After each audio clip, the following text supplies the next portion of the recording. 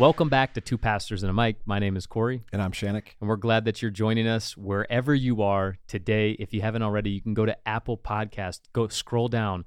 There's stars. Give us stars and write a review. We would appreciate your feedback. And if you don't want to do that, since we say that every single week and very few of you actually do it, no judgment, no pressure, but share this on your socials. Share this podcast or this episode with a friend. Text it and say, hey, what do you think about this? This whole Start series. a conversation, yeah.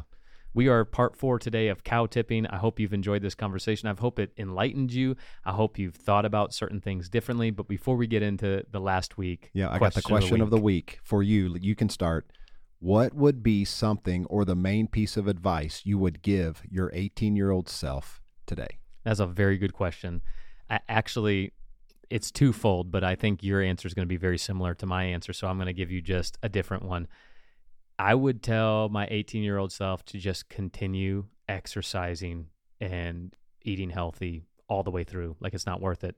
And I say that because as a 35-year-old... I'm asking you I'm getting ready to ask you why you were saying that, because that sounds strange to you, because I feel like since I've known you, you have. I have. Yeah, just continue. It's the best advice. And I'm giving this advice as listeners. Like, I can't tell you how many times people have say to me, I can't do that anymore.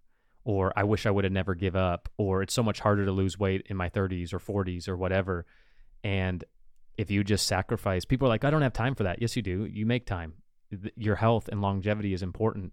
And I'm a big proponent of it. I'm in a group with a bunch of my college roommates, and 2 of them are in this journey of losing weight. And they just talk about how hard it is. And they constantly are saying, I wish I wouldn't have just given up over the last 5 years. Because they're in their mid-30s and they're trying to lose, both of them are trying to lose like over 30, 40 pounds. And it's like, man, if you just never give up at an earlier age, and that's not encouraging to half of our listeners who are not that, but hey, I encourage you to start your journey and get to a place of longevity. Yeah, start today. And it kind of goes along with what I would say to my 18-year-old self, start investing. Yeah. And I don't want to, like you just said, I don't want to let anybody feel guilt or condemned or shame because maybe you haven't invested, or like you haven't worked out or took care of yourself in what you eat or how you work out, things like that. But I think the key is to just start. Yeah, you're never too old to invest. I mean, it's going to be one of those things where you can look down the road 5 years, 10 years, and then you're saying it then. Like, at least start today where you're at. But I would tell my 18-year-old self to invest. And as hard as it would be then, because of course, 18 years old, I wasn't making hardly anything. Right. But even if it was $50 a week, like that would have been a lot for me. $50 even a month. Yeah, that would have been a lot for me. But man, if I could have done $50 a week, $2,500 a year, started at 18, how much further along I would be now at 42, and then how much more I would have at 62 when I want to retire. When did you start retirement? I started at 32. 32. And I wish I would have started at 18. Yeah. Even 22. Yeah. I didn't start till 25, and that was still considered late in the game when you talk about compounding interest. Yeah. And I think the key is this, and for what you said and what I said, and maybe this will help you as a listener, because it is hard and it is difficult. I've been there with the weight battles. I've been there with financial battles. But at the end of the day, it's better to choose the pain of discipline than it is to choose the pain of regret. Mm-hmm. And I'm telling you, there's going to be a time in your life one day that you're going to look back, and I don't want you to be regretful. I want you to kind of be excited to pass that legacy of discipline down to the people in your circle, your family, your life. So yeah, choose the pain of discipline over the pain of regret. I'm glad you said that, because it's not like, okay, I'm a bad example in terms of losing weight, because I've just stayed consistent for 20 years of working out, being 34 and still fit. But you're somebody that's actually lost over 80 pounds. Yeah. Because I didn't do anything in my 20s. I was focusing on getting married. I got married. We started having kids. And that's what I wanted in life, to be married, to be a husband, to be a dad. And so honestly, I tell everybody then I was fat and happy. But then when I got to the end of my 20s and I looked back, I'm like, man, I was fat, but not very happy. And so I got to change something about this. So yeah, at 29, I started to change my eating habits, my lifestyle. And it's like, I'm not going to live my 30s like I did in my 20s. And you lost how much weight? In 80 pounds in 180 days on the P90X program. You did it twice? Yep, 2 rounds of it. And for about 8 years, I had actually kept the entire amount of weight off. did pretty well. I actually had plantar fasciitis, and not to give a lot of excuses, but when I was 37, 38, so I couldn't do cardio. Working out was tough. Playing basketball was tough. And then I wasn't as strict as my diet because I was working out so much I didn't have to be. But now that I'm in my 40s, I still work out like crazy every day, still play basketball, but I definitely need to get my eating in check. I put back on about 20 pounds. You look pretty good. Decent. Yeah, you're getting there. Yeah. It's all journey, baby. Let's ride the journey. So this is week 4 of Cow Tipping. We're going to address this topic. It's very similar to the topic we did a couple weeks ago on the episode when it talks about, people are like, oh, God's grace, but there's also God's truth, as if they're antonyms. They're not antonyms, they're synonyms. Today's conversation is very much similar. We're going to talk about this idea that God is love, but you'll always hear Christians, especially some Christians, say, but, a big but of the Bible, but he's also just. Right. As if God's justice and God's love aren't synonyms. Right. They can't just say God is love, period, and look at him through that lens as an amazing, incredible, graceful, merciful, loving Father. They also have to feel like they need to throw in this idea of God's justice. And they have no idea what God's justice is, right. because they look at it through the lens of their 21st century American viewpoint instead of how God justice actually is. And when we talk about justice, you'll always have people. We love this idea of God's grace for ourselves, but God's justice for other people. It's all about God's mercy for us and all about God's wrath for you, as if whatever you want to talk about this conversation. So we're going to break this episode into 2 conversations, one around God's wrath and one around God's judgment. And I promise you, this might be new for some of you. This might be thought-provoking. You might totally disagree. That's fine. We're going to give you some actually study keys so that you can go and do your own research on these 2 conversations, so that you recognize we're not actually crazy off the wagon. Right. So let's just start at a very foundational level in just this word wrath, because we see it when we read through New Testament scriptures and even some Old Testament. We see this word in our Bibles, and so we immediately think about wrath as in a negative connotation. But let me just explain it to you this way. If you actually look up that word in the Greek, it's the word orge, and it's number 3709 if you do a search. But it's actually where we get our English word orgasm. Let's go. And if you spend a little bit of time thinking about that, like what that is, or maybe not. No, yeah. Think a lot of time about that. Yeah, so then this idea of wrath might change a little bit. Your perspective might shift, because then the wrath of God might mean just this passionate desire for us. Because the idea of wrath as in a negative connotation, that God is angry and he's going to bring judgment upon us, it's a wrong view of God, because even God says of himself, and you can look this up, Isaiah 27, verse 4, God himself says, I have no wrath. So does he or does he not? Because here he says of himself, he doesn't even have wrath. Yeah. And maybe translators and people in this conversation have misapplied truth and stuck this word in because they didn't understand. Because wrath of God is very different than wrath in God. And there are consequences for sins, for your own actions, but the solution for sin is for us to turn back to God, look again at what repentance even is. It's not repenting of your sin, it's looking back at the law and looking at it through the lens of Jesus, the law of love. See, consequences come from our own anger and rejection of God, not God's rejection of man. In fact, the wrath of God is simply the human experience of reaping what we sow, not recognizing his permanent presence in our lives, and therefore then thinking in our own minds that we're separated from God.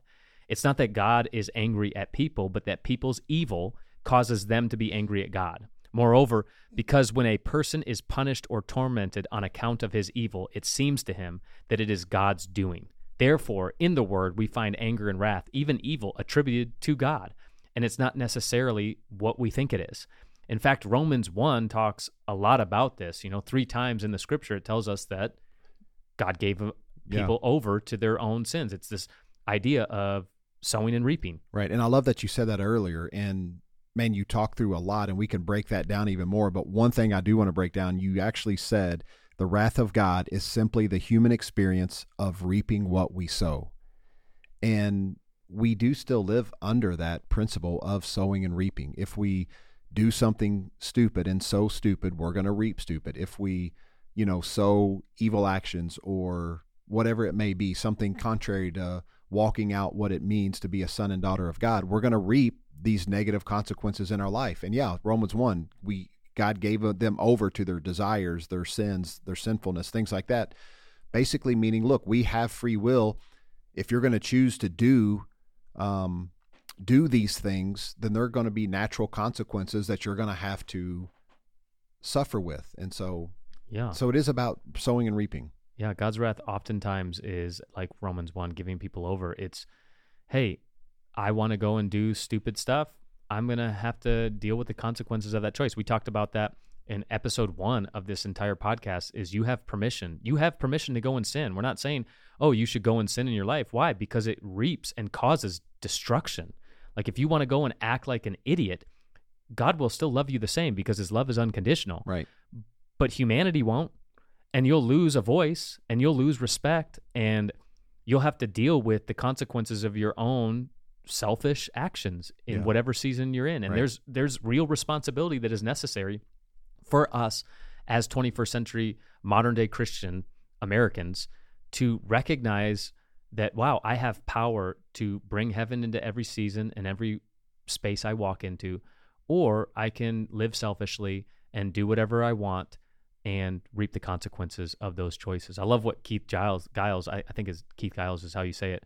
He says the wrath of God is not talking about what God does to the nation of Israel in AD 70, but the fruit of their own refusal to listen to the message of Jesus, urging them to turn away from their desire to violently overthrow the Romans because it will lead them to destruction at the end of the age. Unpack that real quick. Yeah, so he says the fruit of their own refusal. It was their choice not to leave Jerusalem when they saw the Roman army came in, exactly how Jesus said it was going to take place. He warned them to flee, to get outside of the city. And the ones that did, like the 1.2 million Jews that left, they actually were saved and didn't have to face literal destruction as the Roman army sieged the city, burned everything, destroyed the temple, not one block left on another, just as Jesus said. And really, so when you talk about wrath of God, that's what it means. It's facing those consequences. And because is there such a thing as wrath of God? Yes, but it can't be a picture like you maybe have in your head when you think or say wrath of God, because it's not looking at God as someone who's angry or out to be, retributive. Yeah, he's not out to get you. Right. He's not doing that. Now, I think it, like what you said earlier, it's this idea of a loving Father, and are there boundaries in that? Absolutely, there's going to be boundaries in that. Just like I have boundaries with my own kids, because I don't want them to go outside of those guardrails, if you will, because I know on the other side of that, there are dangers, there are consequences, there's things that I don't want them to have to go through. So I try to navigate, to guide, to put up these boundaries. Now, at the end of the day, they have the freedom to go outside of those boundaries? Sure. But then they are going to reap the consequences of those actions. And so I think it's the same thing with God. Is there such a thing of wrath of God? Yes. But again, it's back to consequences from actions. It's reaping what we've sowed. Yeah, it's allowing you to abuse your free will. There's no wrath in God, but the wrath of God is dealing with the consequences of your own choices to live in a way that is not righteous. And what we mean by righteous is you're permanently righteous even if you don't live that way. So awaken to it, because your desires will change. And so once we understand what orge is, or what God's wrath is, we have to have a conversation around judgment. And I think this is where we're going to spend most of our time this evening, wherever you're listening, is so many Christians have misunderstood judgment, God's judgment. They'll use verses like Isaiah 55, oh, God's ways are higher than your ways, or whatever that thing is. Yeah, his thoughts are not your thoughts. His ways are not your ways. My ways are higher than yours, declares the Lord. So my thoughts are higher than your thoughts. And people go there to see, hey, no matter what we have in our mind about God's not only love, but his justice and all of this, his wrath, his retribution, whatever. It's so much more than what we can even contemplate or comprehend. His ways are higher than our ways. Thoughts are higher than our thoughts. But I think God says that because the higher way is the way of love, and the higher way is the way of mercy. We don't even sometimes have that in our thought process because we want justice for someone's wrongdoing. We want them to be, whatever, imprisoned or, face like extreme harsh consequences. But in this passage of Isaiah 55, he talks about this wicked person. And he said, let this wicked person abandon his way. Let him abandon his thoughts. Let him return to me, and I will have compassion on him, and I will abundantly pardon him. See, people, they don't understand the context of that. When someone does something wrong, they're getting what they deserve. Or I want them to get what they deserve. Yeah. Mm-hmm. So it's like they need to get, but that's their idea of judgment on this person. And God's like, look, that's how you are, but I'm higher than that. I'm better than that. Wow. I actually abundantly pardon people and show them mercy. That's my type of judgment. So his context in Isaiah 55 is his ways are higher, meaning mercy over judgment. Mm-hmm. Meaning mercy is what triumphs. And even in the new covenant, we're told that we have the mind of Christ. So when people use that verse to say, God's ways are just higher, well, no, you have the mind of Christ, which means his ways are higher in how he deals with and views judgment on humanity, because his judgment is mercy. Yeah. And if we actually think about that, how we have the mind of Christ, all we have to do is look how Jesus lived. Mm-hmm. If anyone claims to live in him, he must live as Jesus did. 1 John 2:6. Mm-hmm. Like, if we have that same mind, then how did he respond to his enemies? How did he respond to the people that were against him? How did he respond to the people that were actually freaking crucifying him? Yeah. Do you respond that way? Because that's having the mind of Christ. Wow, and that's how God deals with judgment. In fact, if you want to get nitpicky, let's talk about this idea that God several times in the scriptures, especially in the New Testament, talks about the fact that he doesn't judge. John 5:22, moreover, the Father judges no one, but has entrusted all judgment to the Son.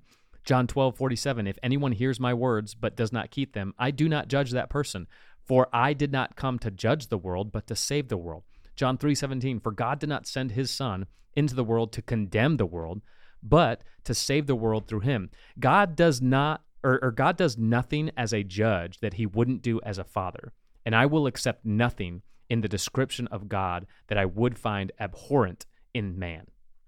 That's a quote from George MacDonald. In fact, Jesus judges taboos such as Sabbath practice and religion when it harmed people. But he didn't come to judge, but to save the world, as we read in those verses, John 3:17 and in John 8:15. And so understanding that God didn't come to judge the world, but to save the world, that is monumental for understanding truth. Yeah, and speaking of judgment, John 12:32, and there's a mistranslation here. The verse says, if I be lifted up from the earth, meaning when he's talking about when he's getting ready to be crucified, lifted up on a cross. If I be lifted up, the most translations say, I will draw all men unto myself. But that word men is italicized, meaning the translators added it. It actually just says, if I be lifted up, I will draw all into myself. And if you actually read the few verses or the entire chapter 12 and the verses leading up to verse 32, the whole idea is about judgment. So the all in this passage, he will draw all judgment to himself. Yeah. Right? I love what Peter Hyatt said. He says, Jesus does not save us from the judgment of God. Jesus is the judgment of God to save. To save. And that goes back to John 5:22, where he says, the Father judges no one, but has entrusted all judgment to the Son. Well, all of the judgment happened at the cross, which means there's not necessarily a future judgment on your behalf, because if there is a future judgment on your behalf, then Jesus died in vain, because all judgment happened at the cross.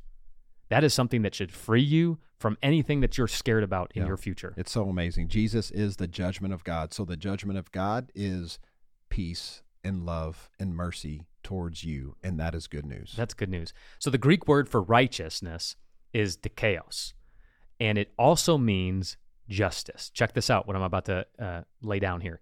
The Greek philosopher Plato used this Greek word to get us to the English word justice. The Hebrew and Greek word for righteousness is the same word for justice, and yet the word justice does not appear in the New Testament. When God asks us to show forth righteousness, it's that same word justice. So what he's actually asking is for us to show forth justice. Psalm 15, 1 through 5, love means to do no evil. And so isn't it very interesting that the New Testament translators only translated that word dikaios as righteousness when it could also mean justice? And if you go and look through those different places that they translated it, it would change the entire understanding of righteousness if we replaced it with justice oftentimes. Why? Because God's righteousness looks like justice, and his justice is always mercy. Justice, in fact, is restoring value where there is no value. That's my favorite definition of justice. Restoring value where there is no value. Jesus is not just talking about an internal righteousness, but also an external justice that touches the world. Jesus is preaching to Israel, who abandoned the job to value others. Yeah.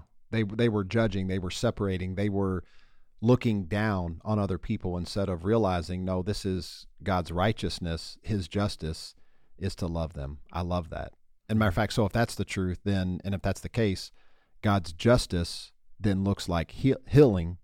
Healing. What is healing? Healing? What did I say there? You're healing? A country boy. Man, Melanie said the same thing today. I said, well, I mean, I'm going to tell you what I said, but she's like, why do you put R's and stuff? Like, it just shows how country you really are. And I'm like, I'm sorry. You just looked at me so weird, like you knew I you said it wrong. And I looked at you, I'm like, wait, did that actually come out wrong? Let's just move on. God, what you meant to say is God's justice looks like healing. Healing, there we go. Not like hell. Yeah. Think about it. That's exactly what I was going to say. God's justice looks like healing, not like hell. And there's a difference between retributive justice and restorative justice. And the justice of God is always restorative, never retributive. The unfortunate ideology around these understandings is many people in the church today love retributive justice because we love that people get what they deserve. Yeah. And so theologian James B. Torrance, he says this, and I do love this. Jesus did not die in order to condition God to love you. His love is unconditional. Jesus did not die to condition God to be gracious towards you. His grace is unconditional. So yeah, his justice is always restorative.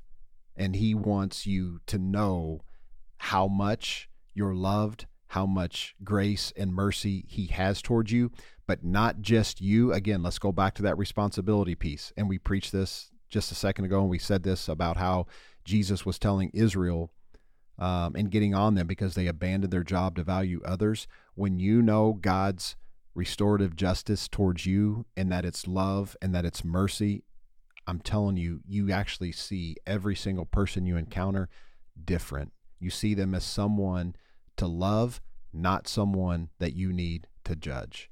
And speaking of this idea of removing judgment, 2 verses real quick. 1 John 4:18, there is no fear in love, but perfect love casts out fear. For fear has to do with punishment, and whoever fears has not been perfected in love. So perfect love casts out all fear. Fear of what? Any kind of judgment. God's judgment towards you is good. And then 2 Timothy 1:7, for God gave us a spirit not of fear, but of power, of love, and of self-control. So you don't have to fear God. You don't have to fear his judgment. And I know you actually preached this in a message recently in the adoption of your son. Like, there can be a good judgment that a good, righteous judge can give. Yeah, when we were at his court hearing, the judge... Your son Henry's. Yeah, my son Henry's, who we adopted. The judge stood up to make a declaration right before he hit the gavel, and he said, I'm making a judgment in the favor of the Rice family to adopt Henry. And that's when the revelation hit me. Like, holy smokes, this whole time I had this fearful idea of what judgment was, but the judgment was put on Christ and it was made in our favor, that we're the permanent righteous ones of Christ. And I love that because it changes the way you live. In fact, I preached in our Xmas series like 4 years ago on God's justice and how God's justice looks like mercy. And real quick, as we close this idea, in Matthew 5:48, he's talking about be perfect, therefore as your heavenly Father is perfect. And Matthew translated that word as perfect, but if you look at Luke's definition of it in the same passage in Luke 6:36, he doesn't say be perfect like your Father in heaven is perfect. He says be merciful, just as your Father in heaven is merciful. Because perfection happened at the cross. You and I are perfect. Humanity is perfect, even if you don't live like it. That's a perfect, permanent identity. But to be perfect like God the Father is to be merciful. And so what would happen in our lives if instead of looking at people as they'll get what they deserve, retributive justice, what if we looked at them as individuals that we could restore because we've been restored by Jesus? It's that sweet aroma that Paul talked about to the Corinthian church that was attractive to people. Is you want to be perfect, you have to realize, one, that you already are because of Christ, but it will look like mercy when it comes out of you because it'll flow out of you and it'll smell like sweet mercy to every single human being that you encounter. And so mercy triumphs over justice, mercy triumphs over judgment, and you have to understand this really important conversation to start operating, in my opinion, like Christ. Yeah, so I really hope that you enjoyed today's conversation. I really hope that you were challenged maybe all month long, as this isn't always an easy thing to talk about some of these issues and some of these sacred cows. They're sacred cows for a reason in the church, because some people hold to them so dear, so tight. But at the end of the day, are we going to be people that are led by the Spirit? Are we going to be teachable? Are we really going to understand God for who he is and see him in his proper light, like Jesus came to present him to us, or not? And so I really hope that this whole month, maybe we opened up some new doors for you. Maybe we helped you see God in a better light, because that's always our purpose. We want you to have a bigger, better view of Jesus and God than you've ever had in your life. And we pray, and I pray that, man, just that begins to continue to explode in your life like crazy. Yeah. So be people that bring justice by restoring value to where there is no value. As we've been made valuable because of Christ, why don't you make people valuable and tell them who they are in Christ? And as always, know this: you're loved, and there's nothing you can do about it.